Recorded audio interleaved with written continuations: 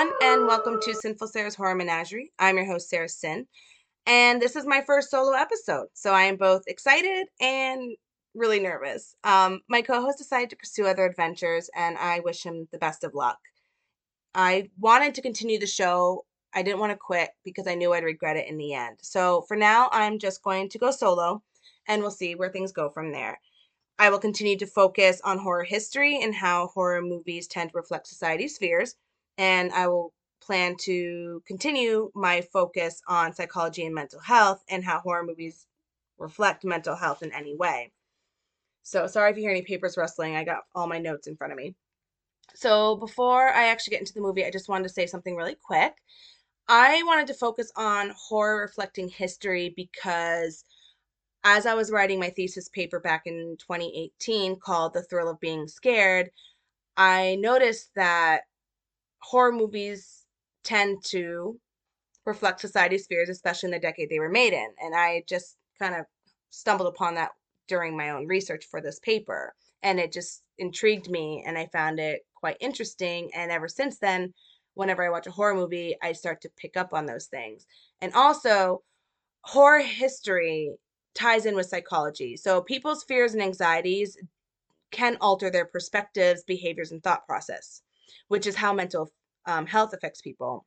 When you suffer from a mental health disorder, it can affect everything in your life, including your perspectives, how you see things, behaviors, and your thought process. So that's why I like the idea of horror and histories because it ties in with psychology. I also wanted to focus on psychology and mental health because one, if you can't tell by my voice, I suffer from mental illness myself. I have depression, anxiety, and BDD, which is body dysmorphic disorder. And I wanted to be able to talk freely about this issue. Also, I feel that this is an issue that is reflected in horror movies in many ways, from characters, metaphors, symbolism, color schemes, and so on. This is something that horror does not shy away from, but makes the viewer face it. This isn't something that should be shamed. It's something that needs to be acknowledged and understood, which is why I wanted to bring this aspect into the podcast in the beginning, and still do. So tying the two together, it gives us a better understanding on how these movies don't shy away from these issues. They don't shy away from showing the viewer what's really going on in the world and making them face it and embrace it. So I just wanted to say that really quick. So I'm actually going to continue the 1940s trope just because I found a movie that I've been wanting to see and it was only 62 minutes, and it's 1940 The Ape, directed by William Nye. It's starring Boris Karloff as Dr. Bernard Adrian, Maris Rickson as Frances Clifford, Jean O'Donnell as Danny Foster, Dorothy Vaughan as Mother Clifford, Gertrude Hoffman as Jane the housekeeper, Henry Hall as Sheriff Jeff Holliday, and Selmer Jackson as Dr. McNulty. So within the horror history, we got like the fear of science, the fear of experimentation or experimenting on people, fear of scientists, fear of the other and the outsider. It also um, kind of started this like mad scientist trope, which I'll go into later. Psychology and mental health, we got guilt, grief, a descent into madness. There's fixation, obsession, a lot of metaphors. There's loss of humanity and loss of morality. So basically, the movie's plot is Dr. Adrian is a scientist looking to cure a young woman's paralysis by using human spinal fluid. And he is determined to cure this girl by any means necessary, even if it means killing people by using an escaped circus ape as a means to do so. And you'll find out why again. So, one thing in the 40s I noticed, again, doing research, was that mad scientist trope kind of started coming out. Um, like mad scientist movies, experimentation on humans started to come out along with these werewolf themed movies. And both of these subjects actually reflected on World War II, Hitler, and the Holocaust, and Nazi Germany. So, I'm just going to read you a little bit of my essay to kind of explain that a little bit more. Along with werewolf movies, mad scientist themed horror movies started coming out in the 1940s. During World War II, many experiments were being done on humans, especially the Jews during the Holocaust. Hitler was trying to play God. So many of these mad scientist movies were a way to show the dangers of this kind of scientific ambition, and with the downfall of the scientists at the end of the movie, shows they were not God. This frightened people. People were afraid of being taken away and experimented on, and horror movies started to reflect that fear. Mad scientist movies became popular because being experimented on was a real fear of society, especially for the Jewish community. And with Hitler trying to play God, these movies showed the ugly truth of scientific experimentation and what happens when one person tries to play God, or when one tries to play God. So that's why the mad scientist trope kind of started coming out also, was another reflection of society's fears, which was, again, everything of World War II and Nazi Germany and Hitler. So, like I said, this movie is about a man, Dr. Adrian, who is looking for the cure for a paralysis epidemic that's been going on. So, the first thing I want to talk about is why. Why is Dr. Adrian doing these experimentations? Why is he so determined to cure Frances' paralysis or cure the disease in general? First off, we got guilt and grief over the death of his own daughter and wife. He is determined to save Frances because she reminds him of the daughter that he lost. And if you think about it, as a doctor and a scientist, he feels he should have saved them, but he couldn't. So that definitely put, a damper and, on his mental health. This is a man basically riddled with grief and guilt over losing these loved ones. And again, the fact that being a doctor and scientist couldn't save them, he's going to do everything in his power to save his, quote, make-believe daughter. And this is made clear in a scene towards the beginning when we're first introduced to Frances. So Dr. Adrian goes to see Frances and he gives her a necklace. And she mentions that, oh, you gave me a present for my birthday last month. And he goes, oh, so I did. Well, this is a make-believe birthday, just as you were my make-believe daughter. And he goes on to say she'd been 18 today. She was to have worn the necklace. I couldn't save her and I couldn't save her mother. I hadn't the weapons to fight the disease that killed them, but I have now, or at least I've got the knowledge of them. 10 years it's taken. Frances, you're going to walk again. So this shows that the reason why is because, again, he feels guilty that he couldn't save his own family and he lost them to this disease. And of course, again, he's grieving the loss of these people. So we got the why, which kind of makes him a little bit of like a sympathetic character. Again, I'm going to go more into some of these things. I also feel that this movie shows his descent into madness. I do not believe he was mad before. He was just a man looking for a cure, driven to save lives. So this whole piece I'm going to talk about right now is kind of his descent into madness, and I want to kind of pinpoint different aspects on how he kind of went from point A, a doctor just trying to cure this disease to a mad scientist obsessed with curing this disease. So his drive kind of turns into fixation because he's so determined to cure Frances. Again, he couldn't save his loved ones, his wife and daughter. And this kind of like realization, his fixation, starts when he discovers the cure is within human spinal fluid. And he even writes out this little note that you see where he basically states that human spinal fluid will kind of attempt to help Frances's condition by means of spinal injections. So you kind of see that he's found the cure. Now he's ready to go. I think the trigger, like kind of what sets him off and makes him snap into that actual descent, is when he sees his vial of spinal fluid break. So there's a scene right after the ape escapes the circus after mauling its trainer. It breaks into Dr. Adrian's house and causes this ruckus. And as he's talking to his housekeeper, Jane, the vial actually rolls off the table and breaks in front of him. And he sees his cure. His discovery is just shattered all over the floor. So it's kind of metaphorically and symbolically showing that his hopes and dreams just shattered in front of his eyes. This is the cure. This is what's going to save Frances. And he just lost it all. So Dr. Adrian actually ends up killing the mauled trainer. The people from the circus bring him to Dr. Adrian to help him, and instead of saving him, he kills him and harvests his spinal fluid. And this is kind of where like you see him sort of start his transformation from, the good doctor to like the villain, the mad scientist. And at the same time, this is where he starts to lose his humanity and lose his morality.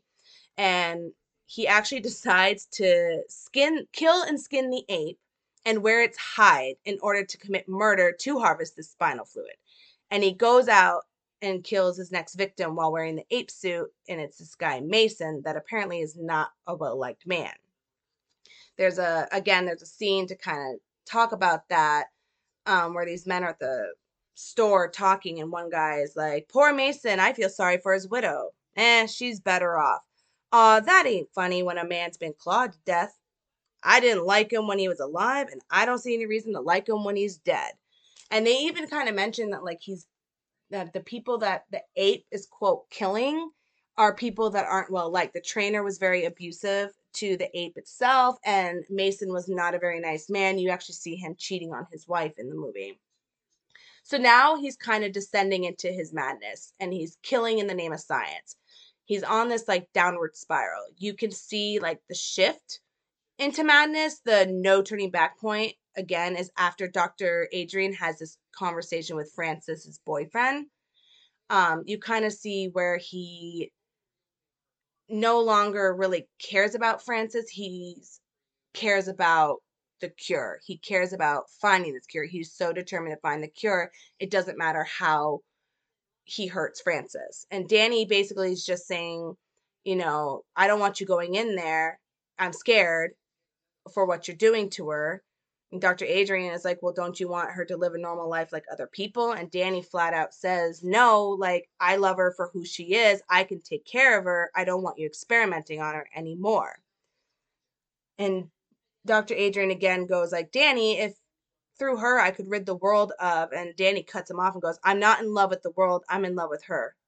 I get it. She's just a guinea pig to you. You got to stop hurting her. And then Dr. Adrian kind of like sidetracks him. Is like, well, have you been to your garage today? And he goes, no, I ain't. I've been too worried. And Dr. Adrian goes, well, take care of your cars and I'll take care of my patients. Now you run along.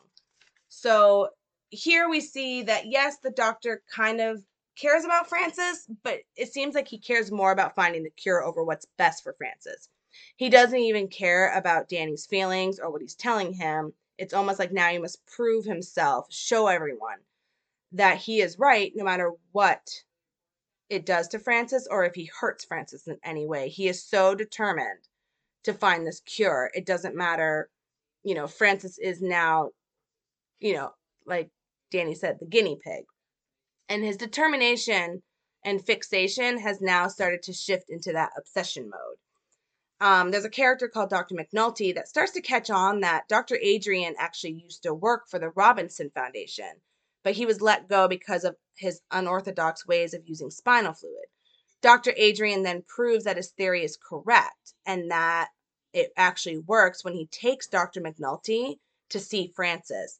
And now that he sees that the experiment works, Dr. McNulty sees that it works, he wants Dr. Adrian to come back to the foundation. So now it's almost like his madness has been justified. All that he is doing in the name of science, the killing, the harvesting of spinal fluid, the injections on Francis, no matter how much pain she's in, his methods have been validated. And in his mind, because he's saving lives, killing a few is okay because it's that idea of like killing a few to save the many is kind of in his mind. And again, like I said, he just got validated. His methods just got validated by this man. So this again is kind of another turning point where he's like, I must continue what I'm doing. I must continue killing. I must continue harvesting the spinal fluid. So because of this descent into madness, this determination has, I just said, shifted to an obsession, which is also where he's losing his humanity and he's losing his morality. Dr. Adrian has to start learning like manipulation and how to be cunning, and he has to have quick thinking. If anyone ever talks to him about it, he's got to take the heat off of him if anyone actually comes to question him about it. He's got to think fast, find an explanation, and redirect the person's attention in another direction in a very short period of time. He cannot hesitate. He has to think of something in a split second. And there's, again, this is shown in a scene where the sheriff comes to see Dr. Adrian, and he talks about how his dogs have been sniffing ape and it's been making him go crazy, and that they've been sniffing around Dr. Adrian's house and he doesn't know why. And they bark at Dr. Adrian a lot, and he goes, oh, well, maybe I have some chemical odors on my clothes that offended them. And the sheriff's like, no, I don't think that's it. It's, nothing's offended them before. And then Dr. Adrian very quickly goes, "Oh, I know what it is." And he goes and has Jane, the housekeeper, go grab the trainer's mauled jacket. And he goes, "Oh, well, this coat was worn by the trainer when he was mauled by the ape, and it's been in the house ever since. Now, that perhaps might explain the interest of the ape in the house and your dogs and me is because that trainer's jacket." And he very quickly thought of that, like in a split second, took that heat right off of him. And the sheriff believed him. So again, this is showing his, like I said, I think this is movies shows a lot about his descent into madness. It's not really like a mad scientist. You see the shift from the doctor to the mad scientist. And then so in the end, like Dr. Adrian's driven mad by obsession, determined to save Frances, cure her, and help her walk again. He basically dons the ape suit one last time in the finale. This is the ending to, again, harvest his spinal fluid. And he attacks one of the sheriff's men, which in turn he gets stabbed and shot and crawls up to his house. And they unmask him and find out that it's Dr. Adrian. And right before he dies, he sees Frances walk. She gets up out of her wheelchair and she starts to walk towards him. So he dies achieving his goal. It's almost like, again, his madness and his killing has all been justified. It wasn't for nothing. He cured the girl. So overall, I'm just going to say very quickly, this movie is about a man driven by guilt and grief over the death of his wife and daughter to find a cure for paralysis. He is focused on a young woman who reminds him of his own daughter and is determined to cure her since, again, he couldn't cure his own family, even though he's a doctor and a scientist. His drive turns to obsession, which triggers his descent into madness and his loss of humanity and loss of morality, when he dons an ape suit to kill people in order to harvest their spinal fluid, which in turn causes his ultimate demise. So that's basically the movie, and that's all the things I really wanted to touch base on when it comes to the movie. I did want to read a couple of little reviews because I always like to read the reviews before I do the podcast, just to kind of, I don't know, it's just something I like to do. So Horror Film History said the doctor is a foreigner, and one of the reasons he is rejected by his neighbors, the adults voice their mistrust while the kids throw rocks, is because they identify him as the other, clinging to strong ideas that don't chime with their own limited understanding. And you do see that right from the beginning, that he is looked at as an outsider, as an outcast. He moved there from somewhere else and therefore can't be trusted, which again is another theme and another fear that you see in a lot of movies. Kevin Lyon said, proof positive that there were some films that not even the great Boris Karloff could save. The Ape is utterly ludicrous from beginning to end and is only partially redeemed by the dignity that Karloff brings to the film, more in fact than the film deserves. ClassicHorror.com by Nick, and this was written by Nick Yap, says one thing to admire about Boris Karloff is that no matter how dreary the film, and The Ape is hardly the dreariest film he's ever taken part in, he always appears completely dignified and never gives less than his absolute best. And I definitely have to agree with the last two. Boris Karloff definitely carries this movie. He makes the movie worth watching for his performance alone. He gives 100% and just has a presence about him. No, the movie isn't the greatest. It's kind of shot weird. The editing is really odd. The story isn't the strongest, and in all honesty, doesn't make the most sense. But Boris Karloff gives it his all, so it's totally worth the watch just for his performance alone. So I really think if you're listening, you should go out and watch this movie just to see his performance, because he is just amazing in any part that's given to him. And again, so on that note, I will always try to find something I like in any horror movie I watch. Even the quote bad ones or the quote horrible remakes, I love them all. And I look at it as this was someone's hard work, someone's dream. It was their vision, and I will not crap on it. I will always find something enjoyable in every horror movie I watch. I may say that some horror movies are overrated, but you will very rarely, if at all, hear me say a horror movie was awful. And even though a lot of people say this movie was terrible, it was awful, it was Boris Karloff's worst performance, I say I enjoyed it for Boris Karloff alone. He's worth watching this movie. So if you are listening, I think you should give 1940s The Ape a chance. It's only 62 minutes. It's a very short film.